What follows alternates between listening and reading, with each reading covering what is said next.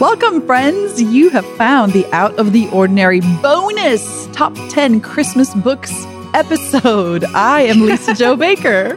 And I'm Christy Purifoy. And we're so delighted to bring to you this smorgasbord of delicious Christmas treats, including everything from fiction to nonfiction, from poems to kids' books. We hope that you will find a little bit of something for everybody here that you can print out and take with you to your local library, and that will just be a nice, delicious treat to keep you company through this Christmas season. I think it could be fun, Lisa Jo, because we're each sharing our own personal top 10s. I'm wondering if I'm going to have to head to the library after this and check out all of your top 10s, or do I know them? Will I have read them? The suspense is killing me. I know, and that's fun for our readers to know, our listeners to know. I've got books on the brain, but it's fun for you guys to know that we don't actually know what the other person is going to say. So the parameters we gave each other were, let's find 10 books that we think really bring something special to the Christmas season. Now, that doesn't mean they have to be Christmas-themed books. They might be, they might not be, but we will be sharing with you and one another for the first time why we picked these books and why we think they fit with the Christmas season. So really, that means you get 20 books total, assuming, Christy, that neither of us have the same books on our list. Let's find out. Should I start with my number 10? Drum roll, please. Drum roll. Get your hot chocolate and your marshmallows, people. Here we go. Deep dive into our top 10 Christmas books. Take it away, Christy, with number 10. Get cozy. Here we go. Number 10. This one is a treat to share with you, Lisa Jo, and with everyone. This is Madeleine L'Engle's The Irrational Season. Ooh. This is book 3 of her Crosswicks journal series of memoir books. It's fun to share with you, Lisa Jo, because you have given me the best compliment a few times now when you have called me, Christy Purifoy, your personal Madeleine L'Engle. Yes, ma'am. That's right. And you live at your own Crosswicks. It's just called Maplehurst. That's right. I love that compliment so much. And I have to say that I do think our Maplehurst dream was fueled in part by my reading of the Crosswicks journals. So I love all of her Crosswicks journals. Their memoir, their spiritual reflection. They were a big inspiration for me when I was writing my book, Roots in Sky. They cover all seasons of her life and different topics. But this one, The Irrational Season, it's not a Christmas book per se, but she goes through the year, she goes through the liturgical seasons of the church, and that really shapes her thinking and her questioning and her storytelling in this book. So this book begins with Advent and then kind of does a full circle and ends again right before Christmas as the family is preparing for Christmas at Crosswicks. So the thing to know about, so if you know L'Engle, you know her probably from her fiction, you know A Wrinkle in Time. This is not that, but this is the mind behind The Wrinkle in Time. And I think that's what I really appreciate about it. I appreciate L'Engle because she asks hard questions. She's totally honest about her spiritual doubts. She mixes traditional memoir writing with poetry. So this one, unlike some of the other Crosswicks journals, has her poems interspersed throughout. And I think that's because in this book, she is meditating so deeply on the mysteries of the Christian year and of the story of Jesus coming to us, that it inspires these songs of praise that are interspersed throughout. So there's really everything in here. But yeah, this is not cozy comfort Christmas. And that's why it's called The Irrational Season. This is L'Engle with all of her brilliant spiritual seeking and her brilliant mind and her creativity, really doing a deep dive into some of the harder questions raised in this season. So I'm just going to read a little portion for our listeners, just to give you the flavor of the kinds of questions she asks, the kind of thinking she does in this book. And really what you're getting in this book, it's not a traditional story. There isn't much of a plot per se, but you are seeing her mind and really her heart, her soul, in action, in contemplation, really. Okay, so this comes toward the end of the book, The Irrational Season. This past week While we were in the city, Bobby came to the north field of Crosswicks and spread its browning clover and grasses with manure. During the weekend, Hugh goes to the rotting mulch of the compost heap and spreads it over the garden before plowing it in. And this is good. Lift up your heads, O ye gates, and be ye lift up, ye everlasting doors, and the King of glory shall come in. Who is this King of glory? It is the Lord, strong and mighty, even the Lord, mighty in battle. Lift up your heads, O ye gates, and be ye lift up, ye everlasting doors, and the King of glory shall come in. Who is this King of glory? Even the Lord of hosts. He is the King of glory. Thus cries the psalmist. Thus I cry after him. Who is this King of glory?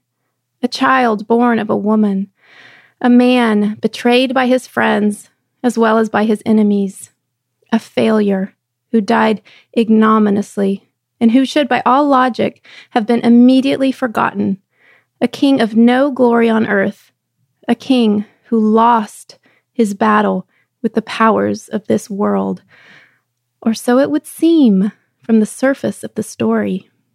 He performed a few miracles, but miracles were nothing new. Others performed miracles, and he couldn't save himself at the end. If I am to seek for answers to my questions, or even for the questions to ask in the first place, I must hold to this failure. But it isn't easy. So far have we strayed from the original vision. We don't understand the method in his madness. His coming to us as a human child in total weakness was the greatest act of warfare against the powers of hate and chaos that I know. And if I, too, am to fight in this battle, it is from his weakness that I must draw my strength. That is The Irrational Season by Madeleine L'Engle, my number 10. I love it. And I think The Irrational Season is the perfect beginning to a conversation about books about Christmas, because so much of this season can just feel like it brings out the crazy in us, whether it's our family relatives or our money situation or our stress around expectations. We all get a little irrational around the season. So that is such a great beginning. Of course, the one and only Madeleine L'Engle. What a good way to begin it. All right. So I'm going to take a completely different path. My number 10 is a fiction read by a British author that I love. It is a mystery, my favorite mystery writer. Christy has heard me talk about him many times. His name is Dick Francis. And this is one of his books. It's called Break In. The reason I love this book is it's one of only two in his many, he's written like probably 100 or so of mystery books. But in those books, he only has two characters that repeat more than once. So there's like a series. And this particular book is the first in the series of a character whose name is Kit. And what I love about Kit is it's short for Christmas. The name of the main character is Christmas, and he has a twin sister, and they were born on Christmas morning. And he was named Christmas, and she was named Holly. And that's pretty much the only Christmassy that you get from this book. But I love it because he is this wonderful character who loves his sister. They have kind of this twin shared mental telepathy where they can, not literally, but they feel so deeply connected to one another. And Dick Francis sets all of his books somehow adjacent to the horse riding or horse racing industry. So in this situation, Kit is one of the jockeys. And what I love about Dick Francis's writing so much, nobody writes a mystery book like him. And as Christy said in one of her lists of her favorite ordinary things, is nothing like a new mystery novel from the library around this season for curling up with your hot chocolate. Dick Francis is amazing. All of his books are standalones. Here's one character you'll meet more than once, and they're always in the library. So if you're looking for a good read over the Christmas season, this is it. They're not too scary. They're not R. The mysteries are wonderful. The characters are people of integrity, and he writes the greatest opening sentences ever in fiction, as far as I'm concerned. So here's chapter 1 of Break In. He says, blood ties can mean trouble, chains, and fatal obligation. The tie of twins inescapably strongest. My twin, my bond. My sister Holly sprung into the world 10 minutes after myself on Christmas morning with bells ringing over frosty fields and hope still wrapped in beckoning parcels. My sister Holly had through 30 years been cotmate, puppy companion, boxing target, and best friend, consecutively on the whole. My sister Holly came to Cheltenham races and intercepted me between weighing room and parade ring when I went out to ride in a 3-mile steeplechase. I love this book so much because Christmas is a season about blood ties and trouble and obligations. And here's just a really fun, fast, action-packed fiction story about these two siblings, Kit and Holly, and the horse racing industry. And you don't need to know anything about horses to appreciate this story, which is fast and fun. And I promise you, you'll read one and immediately going back to the library for the next one. So that's my number 10, Dick Francis Break-In. Lisa Jo, I've never read a Dick Francis, so I'm going to fix that this Christmas for sure. Maybe I'll start with that one. Okay, so onward, number 9. Again, completely switching gears, which I think is going to be so fun about this whole conversation, is that we're going to jump all over the place in terms of content and genre. So let's see, we did memoir, nonfiction, you touched on fiction. I'm going to take us for my number 9 to poetry. Okay, I have to admit something as well. Like, this is not a perfect top 10 in the sense of like, do I really love 9 more than 10 versus 3? I'm not so sure. But I love that these two books, I decided to put them next to each other in my list because these two women were friends. I like to think they're kind of like some other version of you and me, Lisa Jo. So this book is Accompanied by Angels, Poems of the Incarnation by Lucy Shaw. And I love so many books by Lucy Shaw. I love that she and Madeline had this really special friendship. And Lucy also has written memoir, nonfiction. But this is a book of poems, just as it sounds, Poems of the Incarnation. So the really beautiful thing here is that she takes what we know and believe from the Bible, like it is absolute orthodox truth. But because she's a poet, she helps us see so much of what we already know or we've heard a million times. Like, we know about the stable, we know about Mary, we know the angel, we know, and we can become jaded, I think, to all the details of these really wild, irrational stories that we've heard so many times. But when she tells them again in these poems, it's like Emily Dickinson saying, tell it slant or something. Now we kind of come at it slantwise and almost see some of the familiar stories out of the corners of our eyes, and they're changed. So she writes a number of poems from Mary's point of view that are really powerful.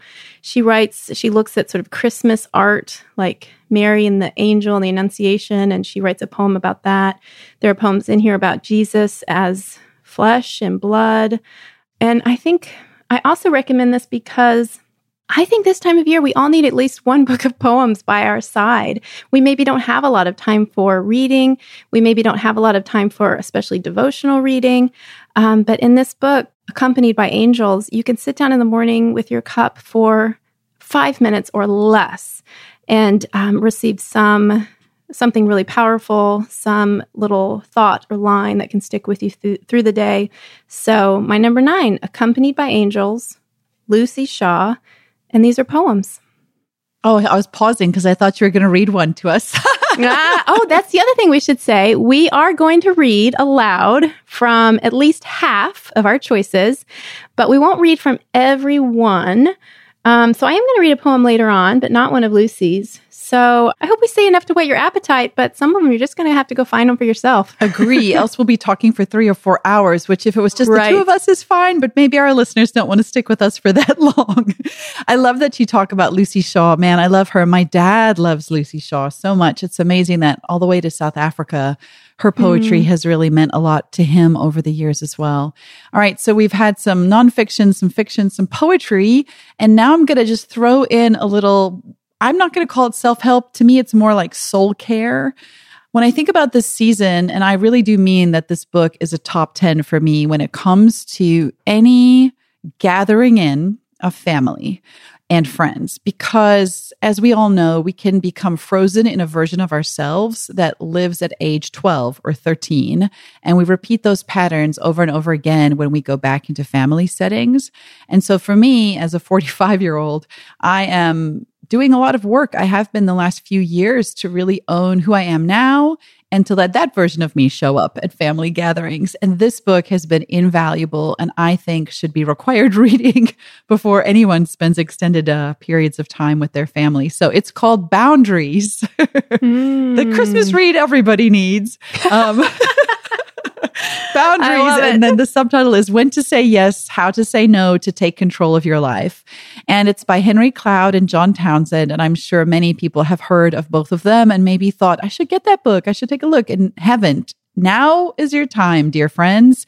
The library have many copies of it. And I'll read here. I won't read from the book. I wanted to read more of the excerpt explaining what the book's about, because you might see yourself in it and think, gosh, before I walk in my in-laws' house or my grandma's home or back into my church I grew up in as a kid, it'd be really helpful to just spend a little time making sure that that experience is as enjoyable for me and others as possible. So it says here, does your life feel like it's out of control? Perhaps you feel like you have to say yes to everyone's requests. And I don't know about you, Christy, but I feel this way a lot in the holiday season. Maybe you find yourself readily taking responsibility for other people's feelings and problems, or perhaps you focus so much on being loving and unselfish that you've forgotten your own limits and limitations. And I think the Christmas season particularly lends itself to that, as does, I think, being Christians who feel like we're supposed to always be so loving and so wonderful and so kind and never have any other negative emotions. And that can just be a powder keg in the Christmas season. It says here, the doctors Henry Cloud and John Townsend will help you learn when to say yes and how to say no in order to take control of your life and set healthy, biblical boundaries with your spouse, your children, your friends, your parents, your coworkers, and even yourself. And so they look into things like, how do I set limits? What does that look like? What are legitimate boundaries? How do I manage my digital life so it doesn't control me? What if someone is upset or hurt by my boundaries? How do I answer someone who wants more of my time or my love or my energy or my money? How do I have boundaries in my marriage? Aren't boundaries selfish? Like, such great questions as you walk into environments this season that are wonderful and meaningful and beautiful and sometimes can be fraught with landmines. So I just encourage anybody to take a look at this. It's kind of like going in for a check-in, like a car. Like you're driving home for Christmas, you're going to get that car checked out before you do the long road trip. Might as well do the same for your soul. So the book again is Boundaries, and it's by Henry Cloud and John Townsend, and mine is marked up and dog-eared, and I cannot recommend it enough. Lisa Joy, I would have never imagined that book showing up on a Christmas top 10, but it's perfect. It's perfect. And I'm sitting here. I've heard about that book for years. It's come highly recommended to me by many people, and I may have even checked it out of the library at one point. And, sometimes it happens. You check out too many things at once and you don't get to it and you end up having to turn it in. So I have never actually read it, but actually you've spoken to a struggle I've had just this week. There was a no I said, and I am still second guessing it. It's still running over in my head. Like, should I? I think I need to read, maybe before Dick Francis, actually, I need to read Boundaries. And the great thing about the book is that you don't have to actually read it cover to cover because it's quite a substantial book. You really can look at the table of contents. And I think, particularly, so you're talking about how it's hard to say no sometimes. Jump into that section. It's pretty clearly defined what sections address what areas we struggle with when it comes to boundaries. And I think for anybody, especially adults in the holiday season, getting a little help to just navigate some of that is really good for all of us. Okay, definitely heading to the library next. All right, but first, I don't want to lose track. I'm on my number 8. I know, I was counting. Suddenly I was like, we're number 3. Wait, nope, that's not right. Number 8, because we're counting down. Number 8. So here's the thing. Every year, for years and years now, I love reading aloud with my kids. There is so much that I do not do with my children or do well. But I love to read aloud to them. That does not mean they always receive it well. Frankly, most of the time they don't. I've just pushed for it. It means something to me, so I have pushed for it. And I especially love reading aloud to them. Even my teenagers, I have 2 teenagers. I'll read a little bit after dinner each night. everyone's not rushing off, and especially during Advent. So that season of anticipation and build up and expectation before Christmas, I love to have one special book that we're going through. And so sometimes it's an Advent devotional, but I'm always looking for something a little different. So a couple of years ago, I found this very odd little book called The Christmas Mystery. And it is translated from Norwegian. So I assume you say his name, Jostein Gaarder, Gaarder. Of course, we'll have all of this listed out with links in the show notes. Maybe Jostein. I should have checked. I did not check before getting on here and telling you. But anyway, it's called The Christmas Mystery. And it's odd. I've never been quite sure if it's odd because it's been translated into, well, it's probably odd for many reasons. One of which may be that it's translated into English. So sometimes the language is a little quirky. I think also it's just the product of an odd, in the best way, mind. And it's just unexpected. It just comes at the Christmas story from a funny, odd angle. So essentially what it is in novel form is a book reading experience as if you are opening up one of those little windows in a paper advent calendar. So you know what I'm talking about, Lisa Jo, where they have from day one through Christmas, a little window, and each day you get some little picture in it, but it's a mystery, behind the cardboard window.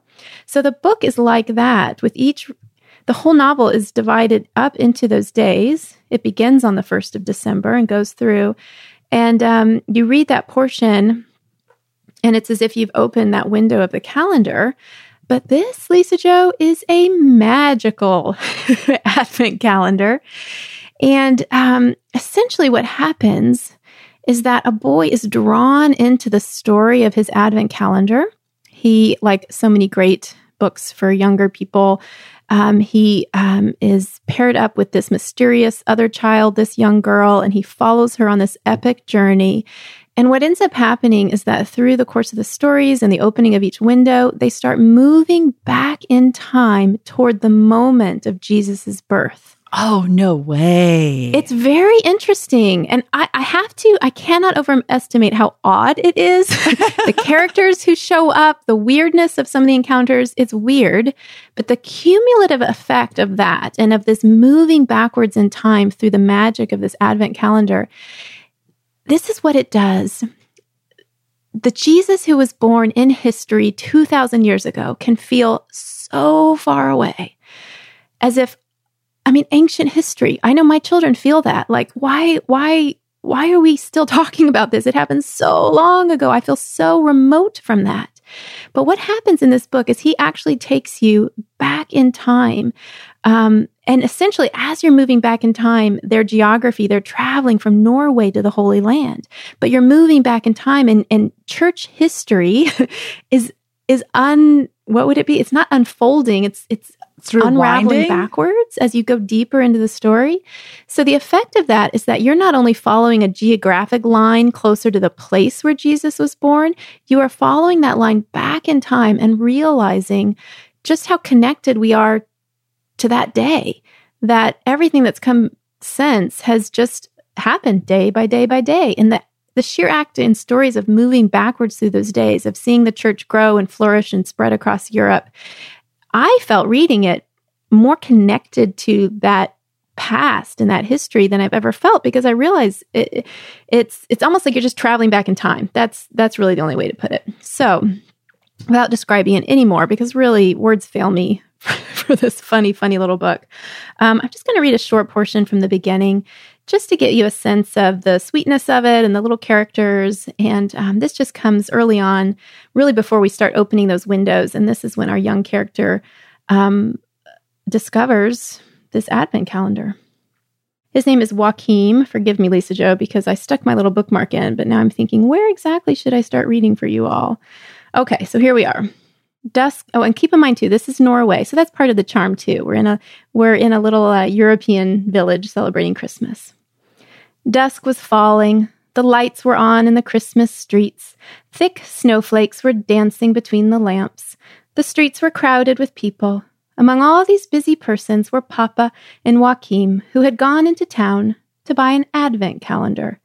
It was their last chance, because tomorrow would be the 1st of December. They were sold out at the newsstand and in the big bookstore at the market. Joachim tugged his father's hand hard and pointed at a tiny shop window where a brightly colored advent calendar was leaning against a pile of books. "There," he said. Papa turned back. "Saved." They went into a little bookshop that Joachim thought looked old and worn out. Books stood tightly packed on shelves along all the walls from floor to ceiling, all of them different. A large pile of advent calendars lay on the counter. There were 2 kinds, one with a picture of Santa Claus with a sled and reindeer, and the other with a picture of a barn with a tiny little elf eating porridge out of a big bowl. Papa held up the 2 calendars. "There are plastic figures in this one and chocolate ones in that," he said, "but the dentist won't be too happy about that." Joachim examined the 2 calendars. He didn't know which one he wanted. "It was different when I was a boy," continued Papa. "How do you mean?" "Then there was only a tiny picture behind each door, one for each day. But it was exciting every morning trying to guess what the picture would be. Then we opened it. Well, we just opened it, you see. It was like opening the door to a different world." Well, I'll stop there. Oh, I want you to keep going. I'll give at least this away, that Joachim chooses a different calendar tucked behind, I think, some dusty old books in this little shop. And it doesn't have plastic figures and it doesn't have chocolate. But what it has is a whole world behind each door. And you get to travel through and deeper into all those worlds as you read through these 25 days. So that is the Christmas Mystery, Jostein Gaarder, and that is my number 8. I mean, that now has just moved to the top of the books I'm going to get for my kids this Christmas. And we've been thinking about what are we going to read as we head into the Christmas season as a family. And now I'm hooked. I also really enjoyed how your voice switched over to that children's sing-songy narrator voice. I love it. It's the librarian, right, who reads to the kids at story time. Ooh, that was a good one. I like it a lot. All right, so is this now my number 8 as well? I'm losing count on what they are. We're going to lose track before the end. This is my number 8. Okay, so my number 8, I have poetry. I thought you'd be so proud of me. Wow, I am. Well done. So I'm not like Christy in the sense that I don't read a ton of poetry. I tend to follow writers whose voices I love. And if they write poetry, then I'm like, ooh, I wonder what a poem by him would be like. So this is by one of our favorite authors, Christy, by John Blaise. And he has this collection of poems called the Jubilee Poems.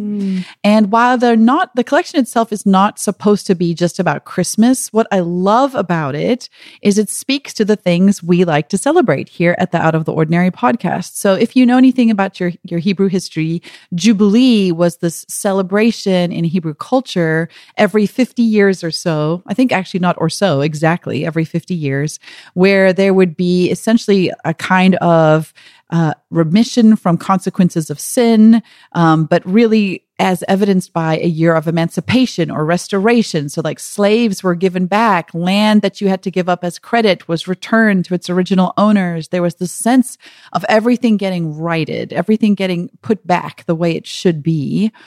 And what I love about this collection is he really writes about, as the description says, in the Jubilee, the poet's vision is rooted firmly in ordinary life, which is what I love so much. So he celebrates the things we love about ordinary life, whether it's the song of frogs or his dad's instant coffee, the sober burial of the prodigal out back beneath the oak trees. There's something about this kind of poetry that celebrates the ordinary everydayness that Christy, you and I love so much. And in one of his poems, he uses Christmas as this powerful metaphor. And so I'll just read these few lines. He says here, Christ lived as a man might live only near the end of his life, in a way that militates against putting off what one has to do. In his awful incongruity, he was love perishing, pure gentleness in memory and melody, Christmas in the wilderness. That's what made men drop their lives and follow. And I just love this picture of Christ being someone who lived his whole life the way the rest of us might try to live the end of our lives, as if every day matters. And that Christ brought to all of us a Christmas here in the wilderness of our ordinary. And so this celebration, this collection of poems to me feels like unwrapping presents. It's takes ordinary things and it wraps them up in a new way so that you can see the gift that's hidden in each of them. So that's the Jubilee Poems by John Blase. Oh, I love it. I love his writing. And so, yeah, I'm so glad you included him and those poems in particular. Okay, so on to my number 7. These books I discovered just a couple years ago, I think recommended by a friend. And they're one of those books, and really it's a series, so I'll tell you about one. But the whole series of them, when I found them, I thought, where have you been? You are my books. Why didn't I know about you sooner? So these are very similar, actually, to Langel's Crosswicks journals. But these books are by Phyllis Tickle. And some of you may know she's passed away now, but she was a religion writer for many years, very influential woman, speaker. She put together and edited prayer books that I use and love, following, based on traditional Christian praying the hours. So those are her prayer books. But I had no idea for years, despite loving her prayer books, that she had written this series of very brief seasonal memoirs called Stories from the Farm in Lucy. She lived on a farm with her husband and her many kids. And so she writes these seasonal spiritual reflections rooted in their experiences with their busy household on the farm. So she has some for Easter and different in ordinary time. But the one I love to pull out this time of year is called What the Land Already Knows: Winter's Sacred Days. And this is Phyllis Tickle. So I'm not going to read from it. I'll read from some others on my list here. But I will just say that, I mean, it's not going to be a surprise to you, Lisa Jo, or anyone listening, that I would love a book like this. These are spiritual reflections rooted in ordinary life, rooted in ordinary rural life, farming life, barns and animals and gardens and growing things, growing children. They had many children together, and the children populate these stories. This is a mom living a very ordinary life, but writing beautiful little books about the rhythms of their family life, their rhythms of their Christmas celebrations. I think as well to know about Phyllis Tickle is that she worshiped as an adult, she joined liturgical Christian churches, and so she was very attuned to the traditional church calendar and seasons of Advent, Christmas, and Epiphany. And so, she might start with, the essay might be inspired by the Joseph candle that they are lighting as a family, but then she just spins off from that some story of saving a cow who's floundering in a frozen pond.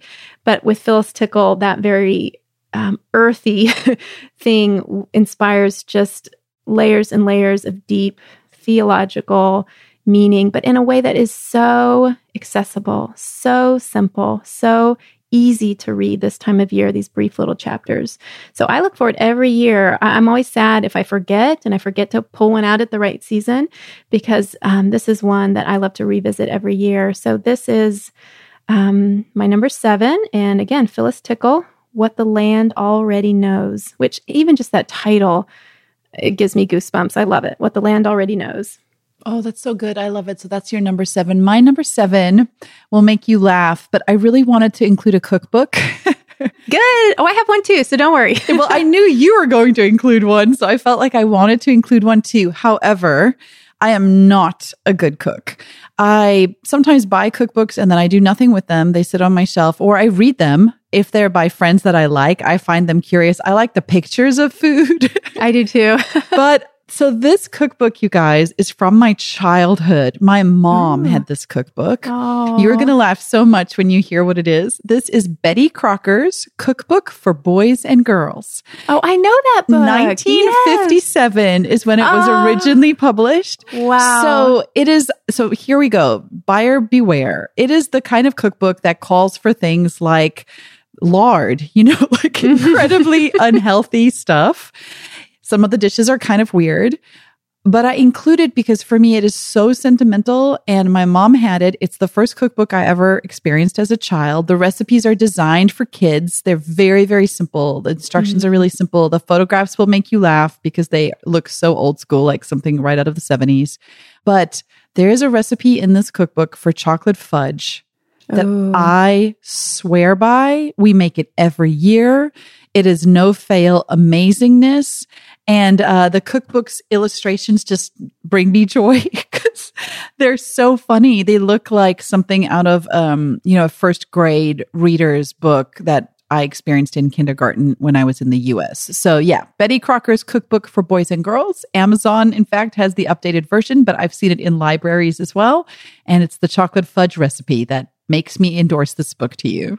I love it. And I totally want to make that fudge. Oh, that's such a great choice. So, so good. Okay. So my number 6, I think also, so I'm moving now to a children's picture book. So we're on a little kid kick here.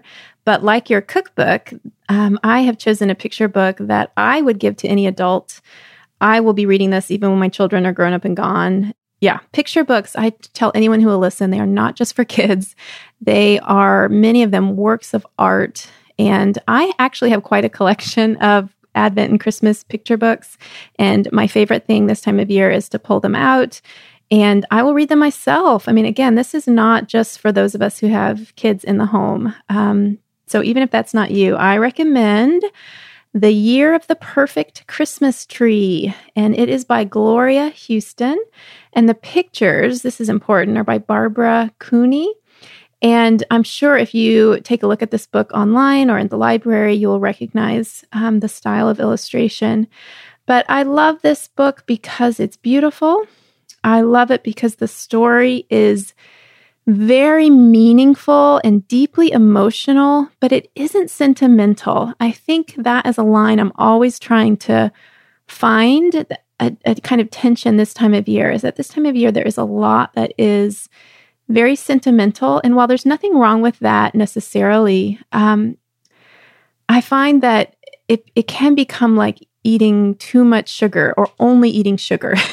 And I love sweetness, but to have my sweetness, I don't know, laced with something that's a little more lasting and feels a little more satisfying. So I'm always looking for stories that hit that line in particular.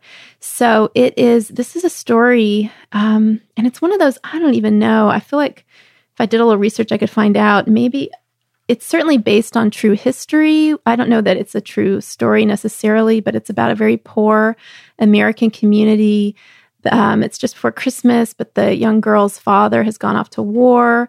And I won't give too many details away, except to say that in this community that seems to have so little, they have beautiful sustaining traditions around bringing in a Christmas tree to their church, to their worship gathering, and each family takes turns with that responsibility. And the story here is, will this family with the father gone away to war be able to fulfill their promise? Will they be able to fulfill their role in the community and sort of bring Christmas to the community? And the little girl, who's at the center of it and her desire to do that. But also at the same time, it's not just a story about her kind of rising to the occasion and becoming strong. I mean, it is that. But it's also a beautiful story about how her needs are met and how she is tenderly cared for in this season. So I love The Year of the Perfect Christmas Tree. I read this one every year, and I would give this one as a gift to adults in my life. It's just a gorgeous glimpse back in time. And yeah, just emotionally deep without being at all too sugary, too sweet. And illustrations, oh my goodness, I'm looking at it now, and there's a picture of a beautiful full moon and the little girl with her lantern in the snow. This is a precious book. So that's The Year of the Perfect Christmas Tree, Gloria Houston. Oh, I love it. All right, we're nearly halfway. So this is my number 6, is also a kid's book, but I don't think of it as a kid's book either. I am often thinking, especially since I had boys first, like what kind of books would get their interest. And I actually remember, as not just a child, but as a teenager, spending hours in these books. And it's a fun collection that's throughout the year, but tends sometimes to have just these beautiful focus on winter and outdoors and sledding and tobogganing and hot chocolate and chaos. And it's the magical world, a Calvin and Hobbes collection. I love Calvin and Hobbes so much. And as a child, I just remember spending hours and hours and hours reading them. And so for a few years ago, those were one of the gifts we gave each of our boys, a big anthology of Calvin and Hobbes. And as you know, Calvin is the little boy. Hobbes is his stuffed tiger that comes alive, and they have all these adventures together. And I've always loved their winter adventures the most. They have fascinating conversations really about faith and trust when they are sledding together, and terror and fear and how to face those fears with a friend. And they're just a really great way if you're trying to hook your kids into some easy reading, because they're cartoons, right? But they have a lot more dialogue than a lot of cartoons do. But then they have whole panels that are just illustrations that are absolutely beautiful. And every library I've been to carries a ton of those anthologies, but this one is just called It's a Magical World. And I love it. It has the big sledding picture on the cover, and it has a lot of their adventures together. This boy and his tiger that, as an adult, never gets old for me. I love entering into their world again. That's a brilliant choice. And I don't think I realized your family had that shared love for Calvin and Hobbes, because Jonathan has loved them as long as I've known him. He collected all the books. I think even in our early dating days, I gave him some of the books at Christmas. And now all of those books are tattered and falling apart because my boys love them so much. So that's great. And for my next choice, I'm going to toss in another one for the kids. This one is a little picture book called Christmas in Noisy Village by Astrid Lindgren. And she was a Swedish writer for children. And this is a very simple little story about three neighboring families with young children who live on this farm and how they celebrate a Swedish Christmas together. Very simple from the child's point of view, just talking you through their traditions. I cannot tell you how much I love this book, and I love reading it with my kids. This maybe isn't one I would give to an adult. They might look oddly at you, because it very much is for kids, and it's very simple. And here they are making their gingerbread, and here they are gathering their wood. But I tell you, this is a book that my kids pick up again and again. And I think it must just be because, I don't know, it just drops you right into that world, and you are experiencing this Christmas with them. And so it really is like a little mini Christmas every time you open it. You're just right there, and it's both familiar and, because we celebrate Christmas in familiar ways no matter where we live, but it's also different enough that you're intrigued by the fact that they have these fish dishes at Christmas Eve, or, the little things that Santa Claus is a little different and has a different name and comes in a different way, but it's not so different to be off-putting. So I love, love, love Christmas in Noisy Village. And also, if you need some more reading for your kids, there are other Noisy Village books that are wonderful. So Astrid Lindgren, Christmas in Noisy Village. Oh, look at us. We're halfway. We're at number 5 as we head toward our top 10 Woohoo! Christmas reads. Okay, so you're going to laugh because I love that your first one you shared was from the Crosswicks Journal, because I have a Crosswicks Journal too. Yay! Except I'm reading from book number 1. So this is Madeleine L'Engle again, and this is her first book in this trilogy. It's called A Circle of Quiet. And it has meant so much to me because this is the book where she just shares the chaos of her life.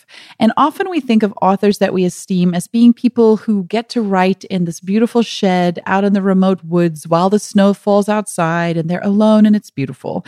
And instead, she shares how most of her writing was constantly being interrupted by being a mom of tiny kids and having to manage and always feeling like she wanted to write. And she experienced the tension with running a household and having kids and constantly beat herself over the head that she didn't know how to make strawberry jam. Like she is my spirit animal as a writer and as a mother and as a woman. And the reason I love this book is in this one, she talks a lot about her failure and how we might think of A Wrinkle in Time as this incredible success story. But for her, it was the book that got rejected so many times. And so in this passage, I'm going to read to you.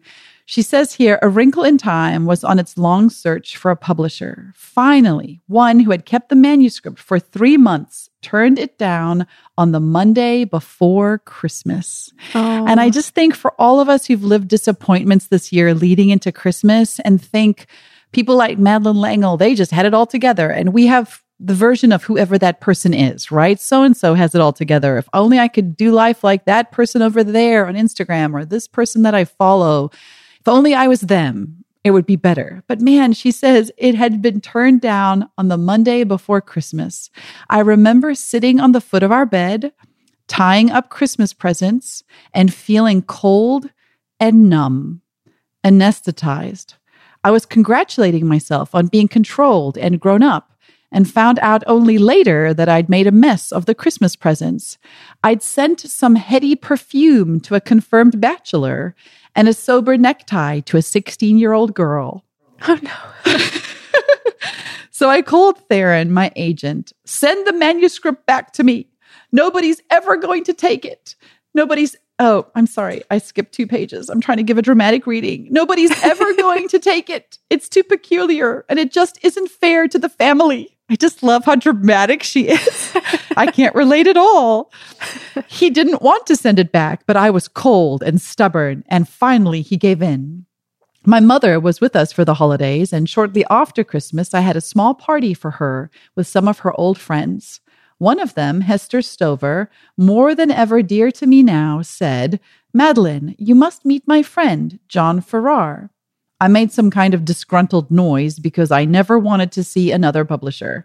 I was back to thinking I ought to learn to bake cherry pie. But Hester, going to a good deal of trouble, insisted on setting up an appointment, and I took the subway down to John Farrar's office.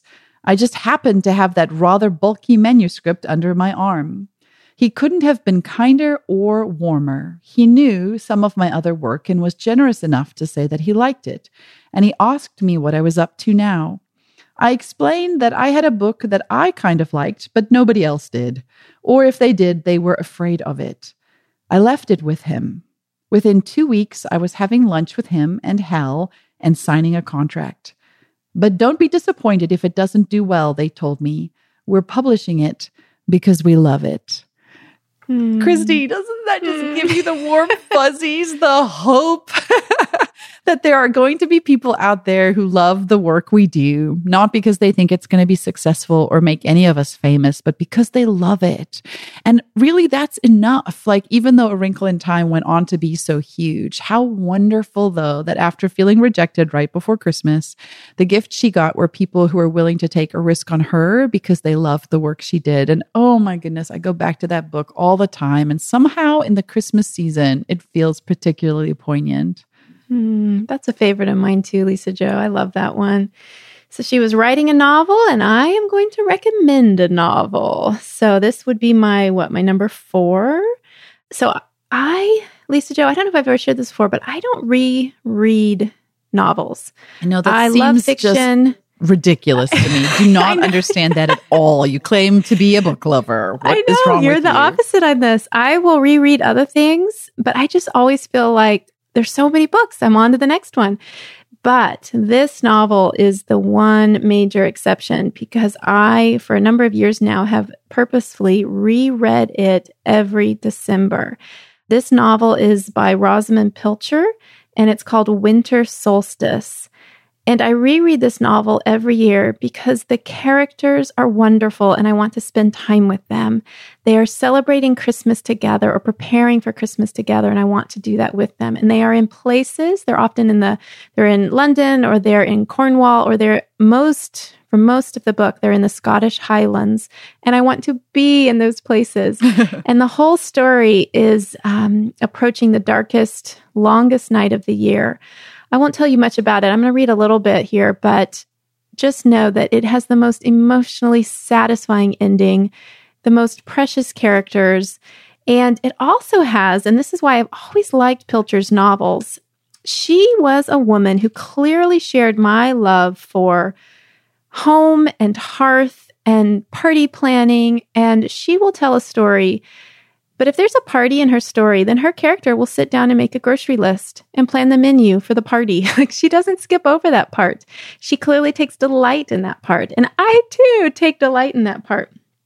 So I am just going to read a little bit.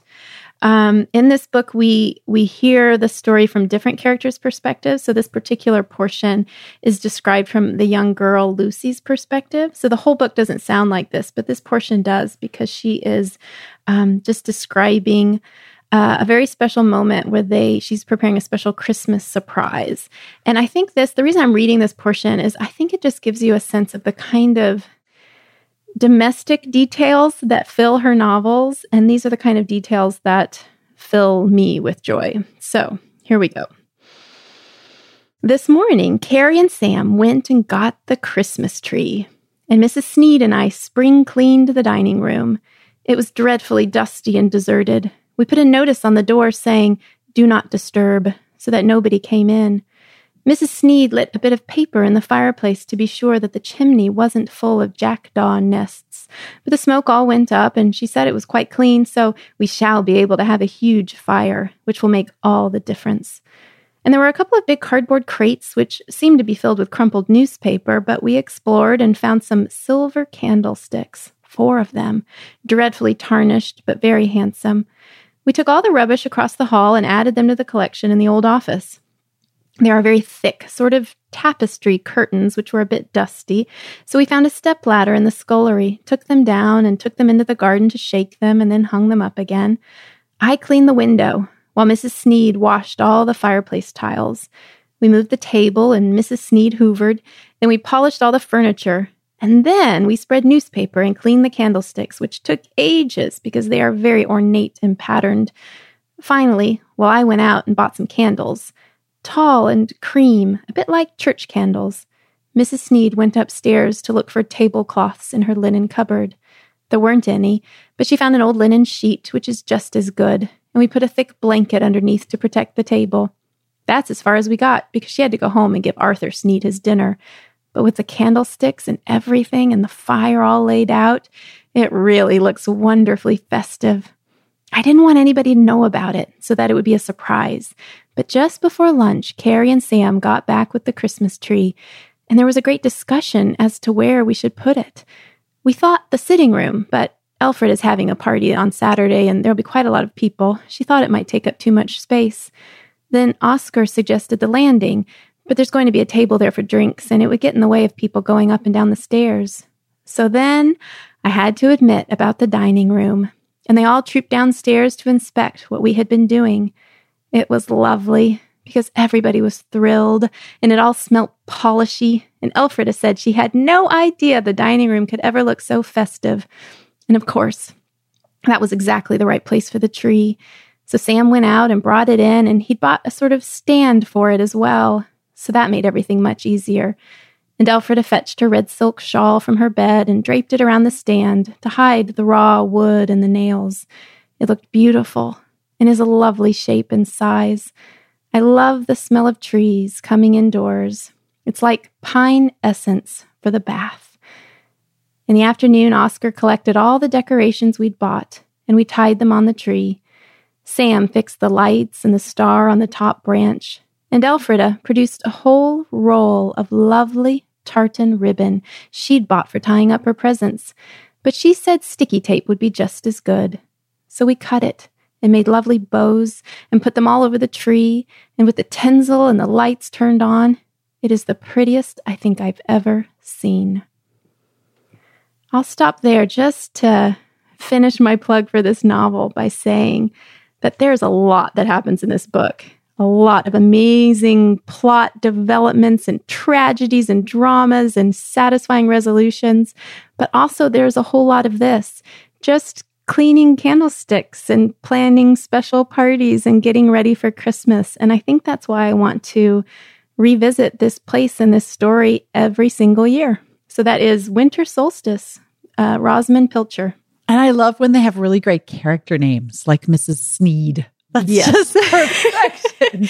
You know everything you need to know about Mrs. Sneed already. Yeah.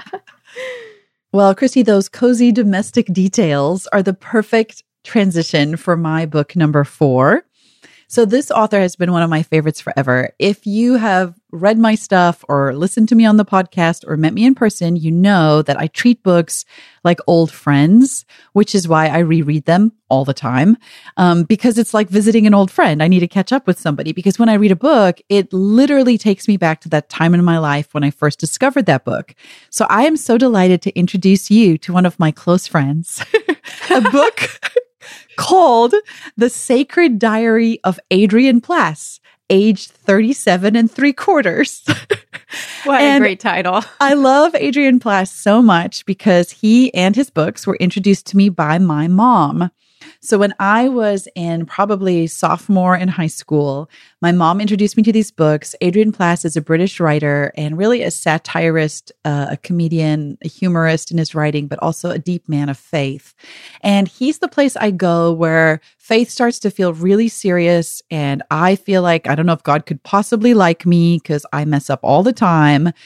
And this quote by Adrienne Plass is why I love these books. He says, I became a Christian when I was 16 years old, but it wasn't until I was 37 that I absorbed an essential truth. God is nice and he likes me. Isn't that so great? That's awesome. So what you need to know about Adrienne Plass is he actually went through a season of really deep depression and really questioning his own faith. He didn't know what to make of it or what to make of the church or how he fit into it or how could the church actually be helpful to the world when we're out grocery shopping and the grocery bag breaks in the middle of the street, and we feel sad and overwhelmed. Like, where is God then? And that is why I love this book. He keeps this humoristic diary that really chronicles what life as an ordinary Christian in a messy, messed up church of ordinary people looks like. So with that introduction, I'll just read you a few entries from the diary that happen around Christmas. Each one of them is dated. So this says Saturday, December 14th. This is my favorite first line of a book ever, Christy. I might cry. Like, that's how much I love this book. Like, I'm opening it and like, there's my mom. And okay, I'm still giving background. I met Adrienne Plass. So my mom, as you know, became sick when I was 16. She passed away when I was 18. And these Adrienne Plass books became so dear to me because she had introduced me to them. I started collecting them.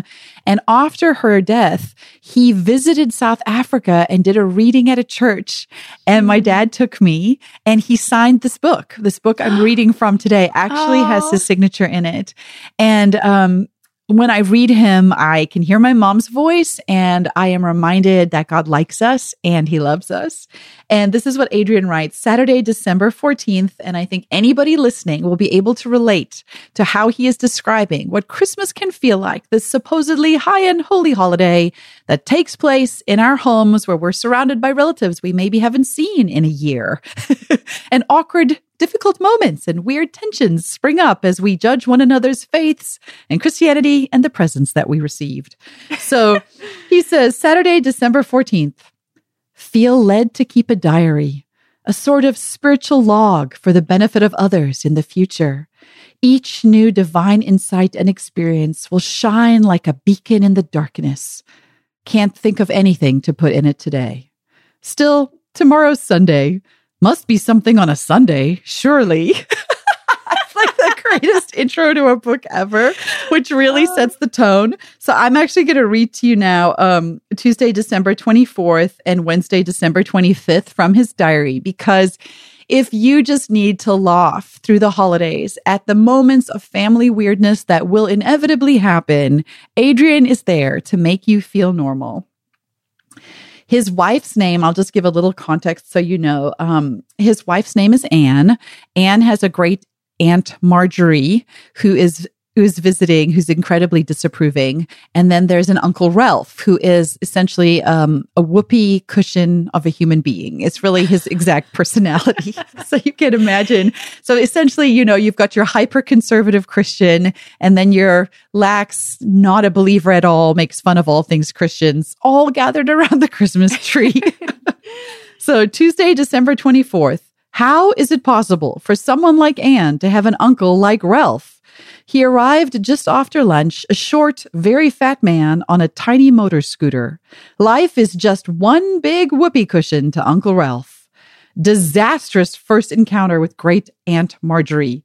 kissed her full on the lips, and said, "No one told me there was going to be some spare talent on the menu this Christmas. Stick around, Margie girl. You could be right up little Ralphie's street." Aunt Marjorie turned puce and has refused to look at him, let alone talk to him, all evening. Even when he flicked through the TV guide and said, "Oh, look, somebody's gone through and marked off all the best shows." Those were the ones Aunt Marjorie had marked for not watching. Anne and I arranged all the presents under the Christmas tree tonight. The ones from Uncle Ralph are all shaped like bottles. I asked Anne what she thinks God loves about Uncle Ralph, and she said, "His niece." We kissed. Wednesday, December 25th, Christmas Day. Aunt Marjorie went off to a proper church this morning. Ralph, not up by the time Gerald and Anne and I left for the Christmas service, enjoyed it all very much, except for a point halfway through the prayer time when George Farmer, who was sitting behind me, stood up and began to swing his fist from side to side as he prayed fervently for goodwill among God's people. Suddenly felt a heavy blow on the side of my head and slumped forward, momentarily stunned. Shook my head to clear it and realized to my amazement that Farmer was still ranting on as if nothing had happened. Did not feel much goodwill. I said to him afterwards, "I forgive you for punching me in the head, George." He said, "Did I really do that?" Gerald said, "Yes, you did. It was on your 25th just. I was counting."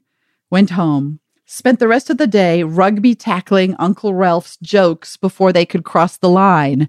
Became more and more difficult as he drank more and more whiskey. After tea, he went up to his room to get something really good for a game he knew. Came back with a rubber monkey. I'm sorry.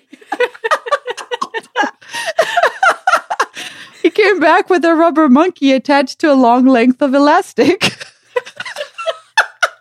even get through it without crying and laughing. And told great Aunt Marjorie she should stuff the monkey down her dress. Pull it out the bottom and pass it to him so he could put it down his trousers and then pass it to Anne. Thought for a moment she was going to faint. She retired to bed early, leaving the bottle of gin that Ralph gave her this morning unopened in the waste paper basket near the foot of the stairs. Oh, I have actual tears in my eyes. Gerald, who seems to have enjoyed the day enormously, asked Ralph if he knew any more good games. Ralph said the best game he knew was one where you sit in a circle and each person drinks a bottle of whiskey. Then one person goes out of the room and the others have to guess who it was. Oh, how can you run a Christian household with people like Uncle Ralph around? I could be a really good Christian if other people didn't mess it up all the time. I've noticed this before. Mentioned it to Anne in bed tonight. She said, "Well, I promise you, darling, that Gerald and I will try really hard not to stand in the way of your saintliness." Just a hint of satire there, I fancy. Oh, and that is the gift of the Sacred Diary of Adrienne Plass, aged 37 3/4. Cannot recommend it highly enough. Oh, I cry until like tears run down my face and I get all snotty and I cough out loud. And then Peter goes, "Are you reading the Sacred Diary again?" Aw, I love it. Well, Lisa Jo, there is no appropriate bridge between that hilarious. There's no appropriate bridge between a monkey on a bit of elastic and the book My Number 3. But you know what? That's okay, because that's what I love so much about how this bonus episode is shaping up, is that there's so much variety here. I mean, there's something for everyone and there's something for every mood. And so I think it's perfect. But My Number 3 is much more serious. It is a kind of book I especially love this time of year. It's a daily devotional, a book of daily reading. So it's a collection, and it's called Watch for the Light: Readings for Advent and Christmas.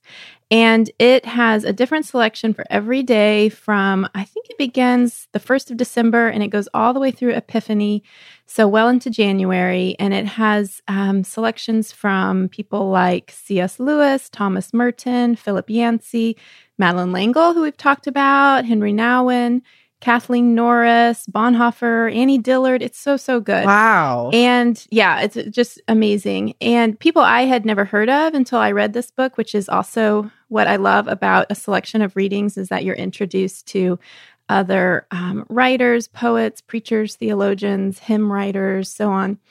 And so I have a number of books like this one, and I love them all, but this is the one that I never set aside for a year. This one gets opened every single year. So I thought this would be a good one to share here as my number 3. So you understand, in a book like this, the variety you get day to day is enormous. Some selections are quite brief, some are longer. They're all very different. But I think what they have in common in this book is a seriousness, an intensity, a deep meaningfulness. And so I'm just going to read the selection from January 4th. So you kind of think about where that falls in the season. And I'm just going to read it because it is a poem by one of my very favorite poets. And yeah, I get to read a poem. So here we go. I love the poetry of T.S. Eliot. So this is a poem that maybe some of our listeners won't know. You may know The Wasteland or Four Quartets. Four Quartets is one of my absolute favorites by him. I could live in four quartets. But this is a brief poem called The Journey of the Magi. A cold coming we had of it, just the worst time of year for a journey, and such a long journey, the ways deep and the weather sharp, the very dead of winter. And the camels galled, sore-footed, refractory, lying down in the melting snow. There were times we regretted the summer palaces on slopes, the terraces, and the silken girls bringing sherbet. Then the camel men cursing and grumbling and running away and wanting their liquor and women, and the night fires going out, and the lack of shelters, and the cities hostile, and the towns unfriendly, and the villages dirty and charging high prices. A hard time we had of it. At the end, we preferred to travel all night, sleeping in snatches, with the voices singing in our ears, saying that this was all folly. Then at dawn, we came down to a temperate valley, wet below the snow line, smelling of vegetation, with a running stream and a water mill beating the darkness, and 3 trees on the low sky, and an old white horse galloped away in the meadow. Then we came to a tavern with vine leaves over the lintel, 6 hands at an open door dicing for pieces of silver, and feet kicking the empty wineskins. But there was no information, and so we continued, and arrived at evening, not a moment too soon, finding the place. It was, as you may say, satisfactory. All this was a long time ago. I remember, and I would do it again, but set down this. Were we led all that way for birth or death? There was a birth, certainly. We had evidence and no doubt. I had seen birth and death, but had thought they were different. This birth was hard and bitter agony for us, like death, our death.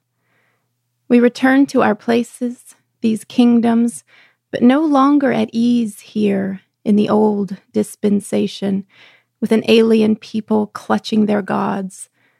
I should be glad of another death. That is The Journey of the Magi by T.S. Eliot, just one of the readings from Watch for the Light.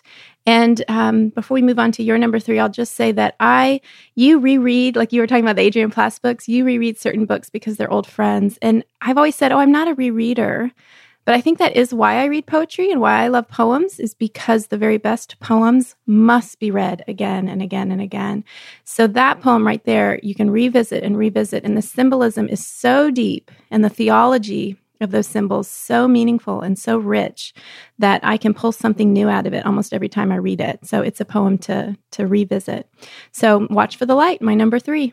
Christy, I actually got chills up my spine when you started reading. It was the perfect bridge because I grew up on that poem. My mom used to read it to us. Really? I had no idea. The Journey of the Magi. Lisa Jo. I love it so much. And of course, it's an interesting now connection to my, I guess, is this my number 3 now? Are we getting so close to being over? It's so much fun. But it's a really interesting bridge because in that poem, he talks about the 3 trees and the tavern. And of course, the symbolism there, you can unpack on so many levels. The cross, the 3 crosses, ultimately that would mark Christ's life at the end. But the 3 trees and the tavern, Christy, what author does this make you think of in the fiction genre that you just know had to be on this list? Oh, I just got it. I didn't know. Oh, of course. Okay, I'll let you say it. Wonderful. Say it. Should I? Can I? Okay. Yes. Louise Penny. Of course it's Louise Penny. Yes, 3 Pines. There had to be a Louise Penny book on our list. We love her so much. And the second in her series of 15 books is called A Fatal Grace, and it takes place at Christmas. It's a Christmas murder mystery that takes place. I'm going to reread this one this year. Yes. So there are these 3 pine trees that mark this tiny town called 3 Pines. And there's, of course, when I think about, in that poem, the tavern, I, of course, think of the bistro in her beautiful setting of books. And so I wanted to just read a tiny synopsis so you understand the depth of our love for this author and why you should love her too. So I'm actually at this awesome site called supersummary.com talking about Louise Penny and her writing style. So it says, A Fatal Grace is the second title in Louise Penny's Chief Inspector Armand Gamache cozy mystery series. I mean, isn't this the perfect time of year for a cozy mystery? The book was first published in 2007, and it won the Agatha Award for Best Novel and has been hailed as a highly intelligent mystery. The series has 15 titles, most of which have reached the top of the New York Times bestseller list because they are amazing. And the series is set in contemporary Canada. Most of the stories take place in the fictional village of 3 Pines, which is near Montreal. Now, here's A Fatal Grace plot summary. I don't want to give anything away, but I want to give a teaser, so you should go read it. A Fatal Grace takes place between December 22nd and New Year's Day. It begins with the murder of a woman named Cecilia, or CC, during the 3 Pines' annual Christmas curling tournament. Could there be anything more Canadian than that? Cece is a newcomer to the village and considers herself a new age lifestyle coach. She has written a whole book about it and is launching a product line based on a philosophy she calls Libyan. Far from the enlightened soul she believes herself to be, she is thoroughly disliked by everyone in the village, particularly for her mistreatment of her obese daughter, whose name is Cree. Cece's death is particularly bizarre. She's standing on a frozen lake, watching the curling match when she is electrocuted. Inspector Gamache of the Sûreté de Québec, I feel like I did that very well, investigates the crime. Gamache has mixed feelings about returning to 3 Pines because he solved a murder there the year before and almost lost his life in the process. The inspector brings a team of detectives with him to work on Cece's murder. And of course, there are many deeper layers than just the murder itself. Gamache is simultaneously investigating the case of a strangled beggar who was found dead outside of a Montreal department store. And those 2 cases become intertwined in the most interesting way. What makes Louise Penny so beautiful is that her stories are about a literal murder, but they're always about what is happening inside of us. It's about our motivations, and it's a call to examine those, because what rots on the inside is the very beginning of murder, which really is a deeply Christian belief, right? That's what Jesus says: when you hate a man in your heart, you've already killed him. And these kind of mysteries do such a beautiful job of unpacking them. So this department store, the Montreal department store, I want to read a tiny excerpt from the book because it's describing Montreal at Christmas time. And it is the most beautiful, delicious, like want to step through the window frame kind of description of a place that Christy and I wish we could visit, right? Mm-hmm. We will one day. I'm determined. I believe it too. All right, so here we go. Clara Morrow was dying to see Ogilvy's Christmas window. The hallowed department store in downtown Montreal had the most magical Christmas window in the world.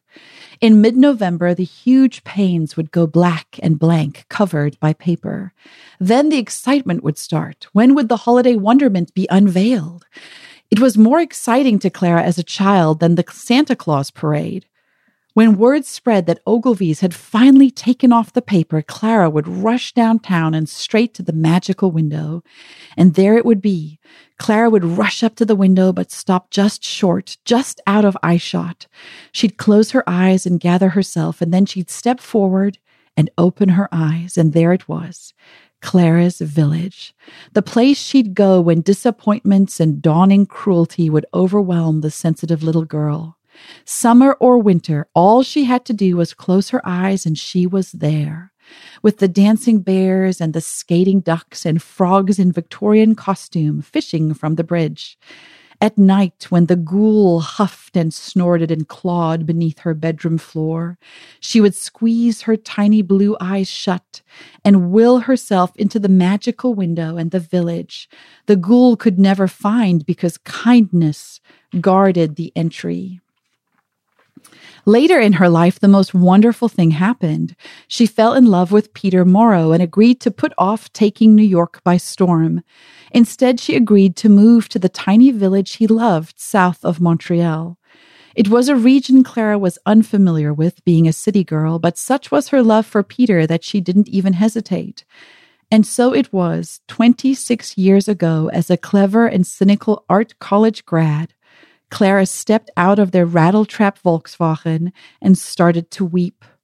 Peter had brought her to the enchanted village of her childhood, the village she had forgotten in the attitude and importance of adulthood. Ogilvy's Christmas window had been real after all and was called Three Pines. They'd bought a little home by the village green and settled into a life more magical than even Clara had dared to dream. So that's a little flavor of the cozy part of these cozy murder mysteries. There's a lot of coziness and beautiful characters whose lives intertwine as they are really digging out of their souls long buried grudges and resentments that are brought into light with each new murder case that really grows your characters up across all 15 books. The core of the heart of the main characters stay the same, and I promise you, money back guarantee, you will love these books. So that's A Fatal Grace by Louise Penny. Well, you know, Lisa Jo, that I love those books. So I am so glad that you thought to include one on our list. Well done. I just couldn't imagine any top 10 list in the world without Louise Penny on it. Good job. So we have arrived at my number 2. And I placed this book as number 2 because it's a very unique book, but it just wraps up everything I love about the holidays. So this book is memoir. It is a collection of short stories, and it is a cookbook. It has recipes. Oh, no way. Yeah, it's so perfect. So this book is Christmas Days, 12 Stories and 12 Feasts for 12 Days. Oh, no way. Yeah, by Jeanette Winterson. So she is a memoirist. Some readers may know. I will say here at the beginning, like, this is not a short story collection to read with your children. This is a book for adults. Some of the stories are, there's a huge variety of styles and subject matter, which I love. I believe actually that she put this collection together because she was in the habit over the years of writing a new short story for every Christmas and then sharing it with family and friends. Oh, okay. And so they're collected here, but that means that each story is incredibly different. And I love that. But I would encourage our listeners to do their own research about whether or not this book is appropriate for them, because these are, they're short stories for adults, and some of the themes of some of the stories are, more adult themes. But let me count the ways of why I love this book. I love it. Well, first of all, I love food writing. I read cookbooks like novels. And the way that Winterson writes about food and feasting and celebration is, I think we're just kindred spirits. She also, she's writing from a different place. She's writing about experiencing the Christmas season in the UK, in Great Britain. And so some of the traditions she describes are a little different. Some of the foods she describes are a little different, but it's also fascinating to me. I want to try all of her recipes. And also I love this, Lisa Jo. In our house, we are big believers in celebrating all 12 days of Christmas. So the first day would be December 25th. And then there are 12 days all the way to Epiphany. And the reason I love that is because it just means we get to lean in and receive more of what I love about Christmas. So more special meals, more using, the Christmas dishes I inherited from my Aunt Sissy, and more days to enjoy the Christmas tree, which we leave up for all of Christmas. And so I often am asked by people, well, what do you mean about these 12 days? What does that even look like to observe 12 days? And I feel like there's a lot of great ideas in this book because we get to see how she does it. And it's not in elaborate ways. It might just be a very simple meal that you eat alone on one of those days, but with the right perspective and the right attitude. And especially if it's something you do every year, that might be how you celebrate, the sixth day of Christmas. So I'm just going to read a little excerpt from one of the stories, keeping in mind that each story is so different. But I love this story. Oh, goodness, some of the stories that just have this sweetness to them that I love. They're all just very emotionally satisfying. And I think that's because she intended each story to be a Christmas gift to, her friends and family. So this particular story is called The Snow Mama. It's a beautiful little story. And I love this one because the language also is so inventive. And so I'm just going to read the opening paragraphs where she is describing the snow. Okay, this is the Snow Mama. It is snowing. In the English language, we do not know anything about the it that is snowing. It might be God. Maybe not. Anyway, it is snowing. What kind of snow? There are many kinds of snow. Did you know snow that? There's mountain snow and polar snow and ski snow and deep snow and flutters like tiny moths and snow and flurries like moths in a hurry and snow and flakes like someone, it is grating the sky. And snow sharp as insect bites, and snow as soft as lather, and wet snow that doesn't stick, and dry snow that does, and wraps the world like an installation to the point in the night where you wake up and the sound is gone, to the point in the night where you turn deeper into the bed, to the point in the night where there's snow in your sleep, and your sleep is as deep as snow. The Snow Mama. Oh, I love these stories so much. Lisa Jo, there are ghost stories in here. There are mysteries. There are like old medieval fairy tales. There are fanciful magical tales. Actually, most of the stories I think have some bit of magic in them. This one is about snow people who come to life and do just this amazing loving work in the life of this little girl. So I love these stories. So my number 2 is Christmas Days by Jeanette Winterson.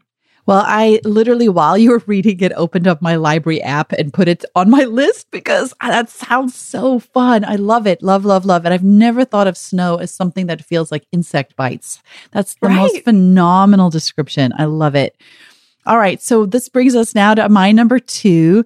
And what's so surprising to me, I didn't realize this when I was putting the list together, is that now I will have 2 books on my list that are written in diary form. So this book is called Dear Mr. Knightley by Catherine Reed.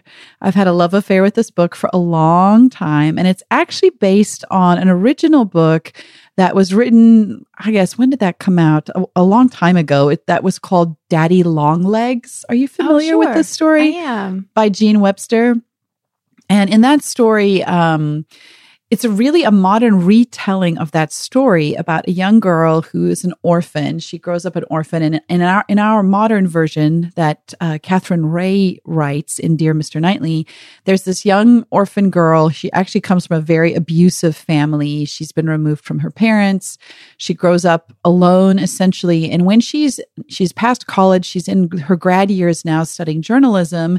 And an anonymous benefactor offers to, through this foundation that she's associated with, offers to cover her tuition. And part of the requirements is that she writes weekly updates to the trustees to let them know how her studies are going.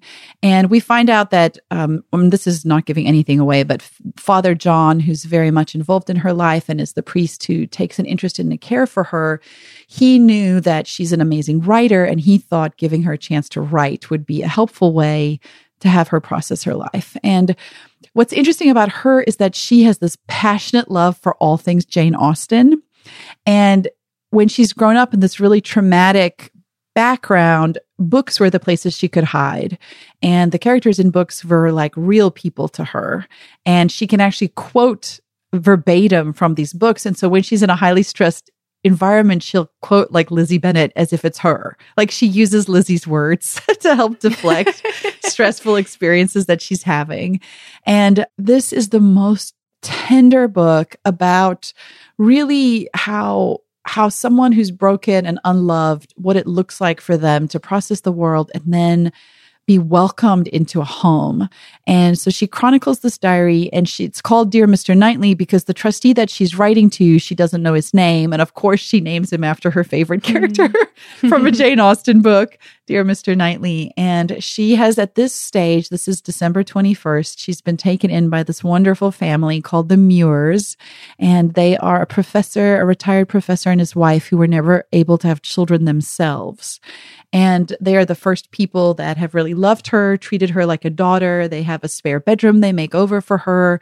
And of course, ultimately, you'll see they get to a place where they adopt her, even though she's college, post-grad age. It's, this tender story. And then, of course, there's a love story too. And so this excerpt I'm going to read to you is from December 21st, from the perspective of someone who's never in her adult life or her childhood had a family around Christmas or anybody to care for her.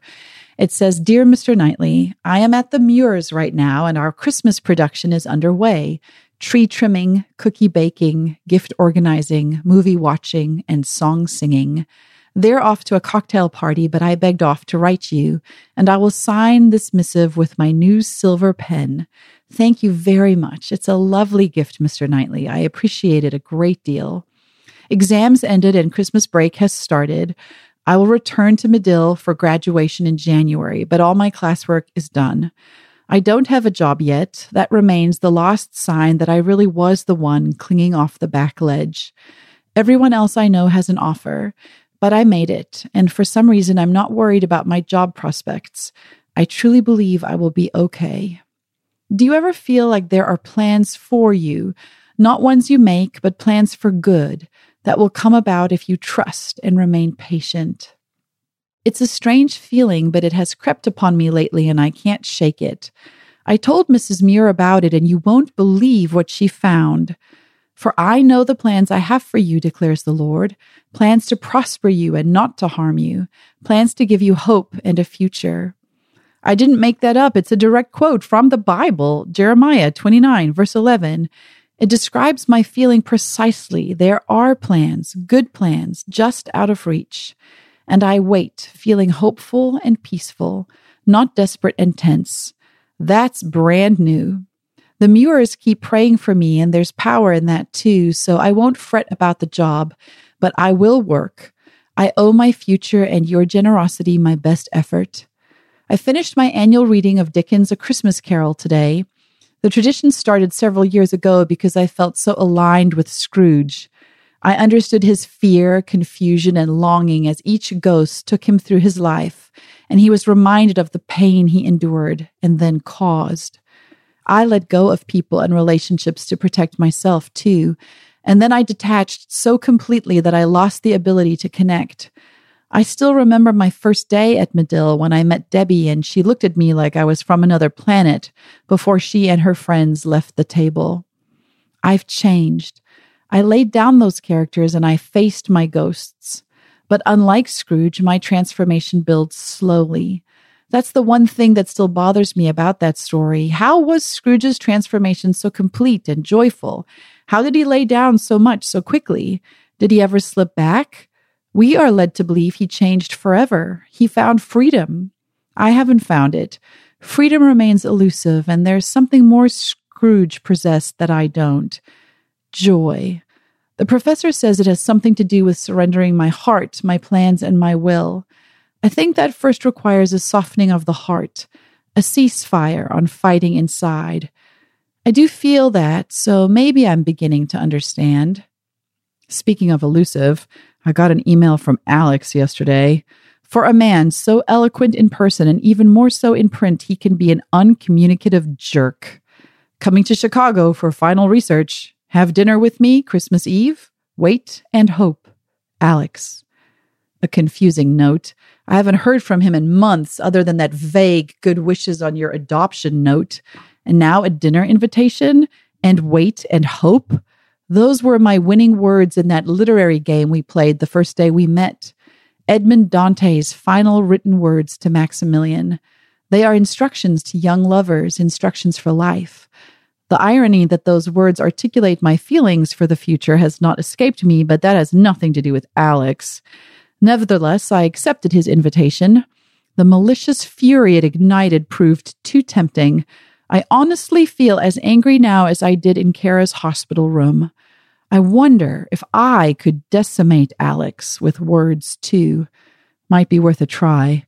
When I told the Muirs about the invitation, not the fury, they insisted I invite him to join us for our church's midnight service. Alex agreed. Now I must go. There are cookies in the oven, and I promise not to burn them again. Thanks for the pen, Mr. Knightley, and Merry Christmas. Love, Sam. So good. Oh. You've told me about that book before, but I don't think I didn't realize what it was actually about and what it was based on. So I'm going to read it now. I'm much more intrigued. Yeah, I have a friend who is an amazing foster parent, and I had given it to her, I think, a couple of years ago for Christmas, and she told me she just cried through a lot of it. It's just very interesting to be inside of the mind of an adult who grew up in foster care and in a very abusive home. And I wouldn't say this is sort of a preachy Christian book at all, but it is the slow discovery of the gospel message and how it transforms us, but really how it transforms us when we see it through the behavior of other people, not when people preach to us, but when they just love us. So it's a number 2 for me. Well, it's not all that, I mean, it's very different, but it is connected actually to my number 1, which also focuses on the gift of family, of relationships, of home, and of a kind of awakening or discovery of what that love really is. And so my number 1, drum roll, is, thank you. This is Christmas Day in the Morning by Pearl S. Buck. So she is a well-known writer. Some of our listeners will know. This is actually I'm sure you can find it in many forms, but this is in a really beautiful picture book form, illustrated by Mark, I don't know how to say his name, but it looks like Buhner. And it is something you can read with children, absolutely. But this is a book I give to adults. I think I've shared this book with my father. This is so much more than it's a picture book. It's beautifully illustrated, but it is not just for children. This story is, well, let me just put it this way, Lisa Jo. My sister Lisa recently asked for some recommendations for Christmas books. So first of all, I told her that our podcast was coming and she should listen to it. Oh, good. But I also shared this recommendation with her. And she got it. And as soon as she got it and she read it, she just sent me a text with just the little emoji faces. And they were just little cry faces. Oh. So this book, you will cry. It's a tearjerker. But it's a tearjerker in a way that I appreciate, which doesn't feel, it's not emotionally manipulative. What it is, it's just opening a window on just a beautiful story of the love between a father and a son. And it tells the story of a son giving a special gift to his father without even realizing what it would mean to him, but just had this urge. My father, it's an awakening that I think many of us go through where we realize that we have been loved by others, but maybe haven't even understood the depths of that love. So this son is a teenager, and he wakes up to the fact that his parents actually love him, that his father, who he just takes for granted actually loves him. And so he wants to give a gift in return. And he's actually remembering, the story opens, he's remembering that long ago Christmas as an older man. And he's remembering how his father reacted and what it meant to his father. And I'm trying to think, I'm not going to read a selection. I'm just flipping through it now because the story is, because it's a brief little story, every word is precious. And it has a bit of a twist and some unexpected moments. And I just want our listeners to be able to appreciate all of those for themselves. But I think the reason I recommend this book is it, without being in some sense a literal Christmas story, right? It's not about Jesus in the manger. It's not a Bible story. And yet, in telling this very simple family story of a young boy and his dad, I think Pearl Buck it's like she's found a whole new form to describe the father love of God.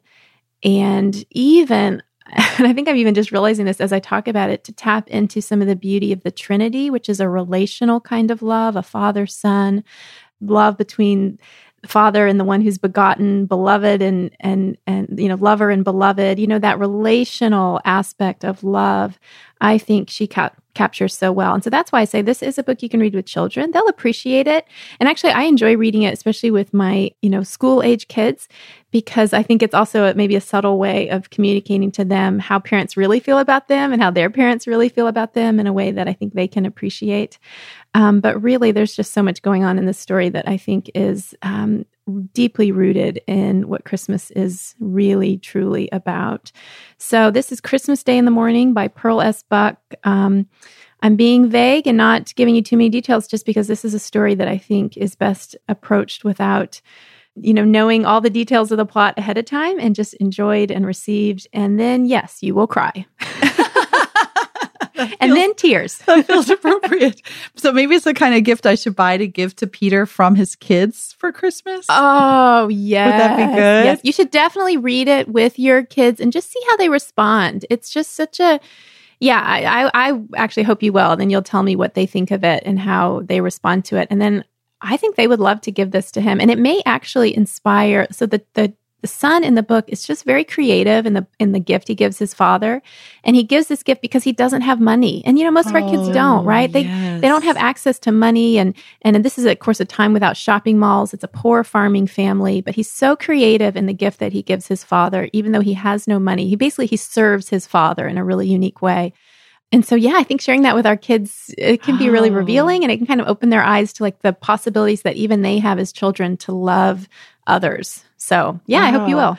I've loved this exercise so much. This has been so much fun. So my number one is also a book, I think, trying to open your eyes to see Jesus differently. I mean, that is what it's not sort of, or trying to, that is what the book is. It's called The Jesus I Never Knew by Philip Yancey. And it's an oldie but a goodie because, especially at this time of year, I think, where we have this perception of Jesus as just the sweet little baby in a manger. And I find it so interesting to try to connect to all the elements that made him very human, and then also very divine. And Yancey is able to really let us look at that baby in a manger in a very unique filter. He does a ton of research. He shares historically, what the Jewish context for understanding who Jesus was. He unpacks this very unique parallels between what Matthew is telling us or Luke is telling us about the birth of Christ with then Revelation, and how Revelation talks about the coming king. And so the passage in this book I'm going to read today, actually, I've started reading it to my kids every Christmas now, because I want them to see Jesus not just as this helpless, tiny little baby, crying he makes, which annoys me so much. Those lyrics just grate my cheese, because I'm like, what are you talking about? Why would he be no crying he makes? What is that about? He was a human baby. He was crying and screaming, and Mary was aching and in pain after she gave birth to him. And I want my kids to see in him, though, also what the Jewish nation was looking for, the conquering hero. And the thing is, he showed up in a way we didn't expect, but heaven, the forces, the realms of light and darkness understood his victory in coming. And so this passage, which is rather a longer reading, and I'm justifying it since it's my last one, man, it shocks me every year when I read it to think of Jesus this way. So here we go. I'm going to take a last sip of water from all the reading. If you hear pages, it's because I have them in front of me. This is from the Jesus I Never Knew. There is one more view of Christmas I have never seen on a Christmas card, probably because no artist, not even William Blake, could do it justice. Revelation 12 pulls back the curtain to give us a glimpse of Christmas as it must have looked from somewhere far beyond Andromeda, Christmas from the angels' viewpoint. The account differs radically from the birth stories in the Gospels. Revelation does not mention shepherds and an infanticidal king. Rather, it pictures a dragon leading a ferocious struggle in heaven, a woman clothed with the sun and wearing a crown of 12 stars cries out in pain as she is about to give birth.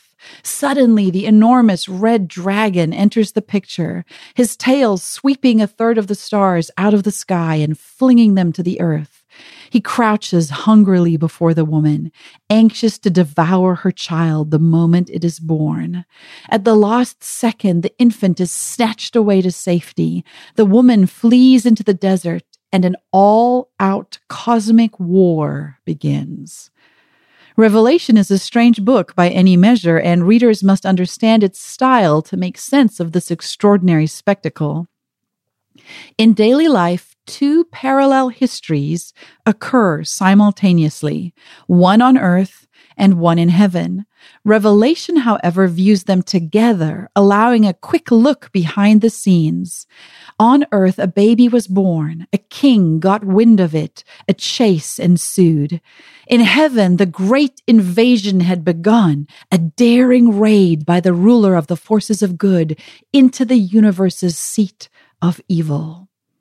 John Milton expressed this point of view majestically in Paradise Lost and Paradise Regained, poems which make heaven and hell the central focus and earth a mere battleground for their clashes. The modern author J.B. Phillips also attempted such a point of view on a much less epic scale. And last Christmas, I turned to Phillips's fantasy to try to escape my earthbound viewpoint. In Phillips's version, a senior angel is showing a very young angel around the splendors of the universe. They view whirling galaxies and blazing suns, and then flit across the infinite distances of space until at last they enter one particular galaxy of 500 billion stars. As the two of them draw near to the star which we call our sun and to its circling planets, the senior angel pointed to a small and rather insignificant sphere, turning very slowly on its axis. It looked as dull as a dirty tennis ball to the little angel, whose mind was filled with the size and the glory of what he had seen. "I want you to watch that one particularly," said the senior angel, pointing with his finger. "Well, it looks very small and rather dirty to me," said the little angel. "What's special about that one?" When I read Phillips's fantasy, I thought of the pictures beamed back to Earth from the Apollo astronauts, who described our planet as whole and round and beautiful and small, a blue, green, and tan globe suspended in space. Jim Lovell, reflecting on the scene later, said, "It was just another body really, about 4 times bigger than the moon. But it held all the hope and all the life and all the things that the crew of Apollo 8 knew and loved. It was the most beautiful thing there was to see in all the heavens. That was the viewpoint of a human being. To the little angel, though, Earth did not seem so impressive. He listened in stunned disbelief as the senior angel told him that this planet, small and insignificant and not overly clean, was the renowned, visited planet. Do you mean that our great and glorious prince went down in person to this fifth-rate little ball? Why should he do a thing like that?" The little angel's face wrinkled in disgust. "Do you mean to tell me," he said, "that he stooped so low as to become one of those creeping, crawling creatures on that floating ball?" "I do. And I don't think he would like you to call them creeping, crawling creatures in that tone of voice. For strange as it may seem to us, he loves them.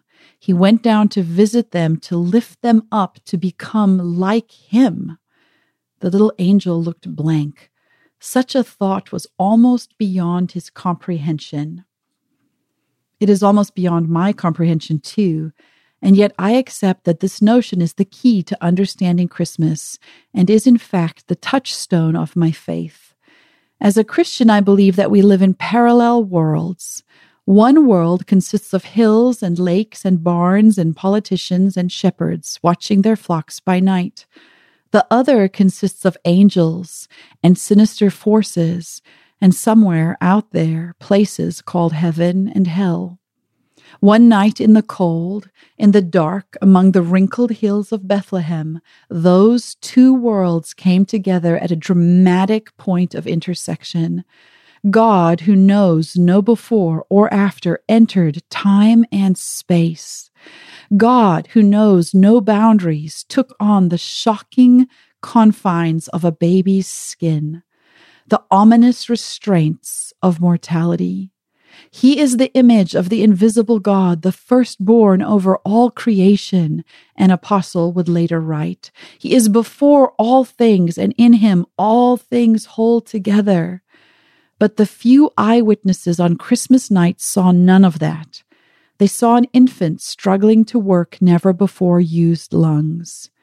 Could it be true, this Bethlehem story of a creator descending to be born on one small planet? If so, it is a story like no other.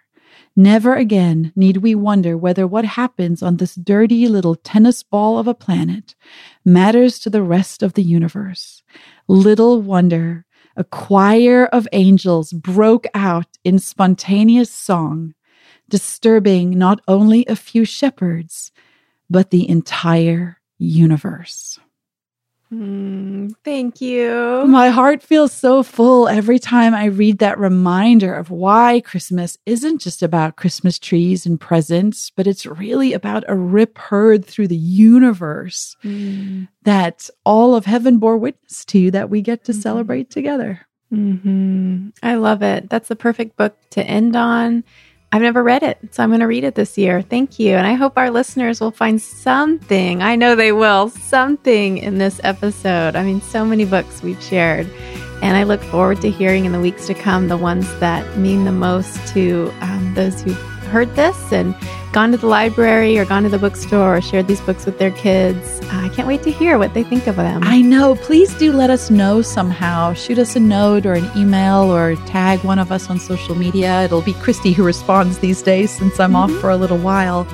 But gosh, we do feel like this was kind of like wrapping up Christmas presents to put under your tree because these are our favorite reads. So if this list sounds like something that a book lover in your family would like, please do send them to outoftheordinarypodcast.com/bonus so that they can download and listen to the episode themselves. But we hope these books keep you good company along with your hot chocolate and Christmas carols, as well as just the squabbling that comes with Christmas, that you would feel seen and known and understood in the very ordinary, extraordinary of Christmas.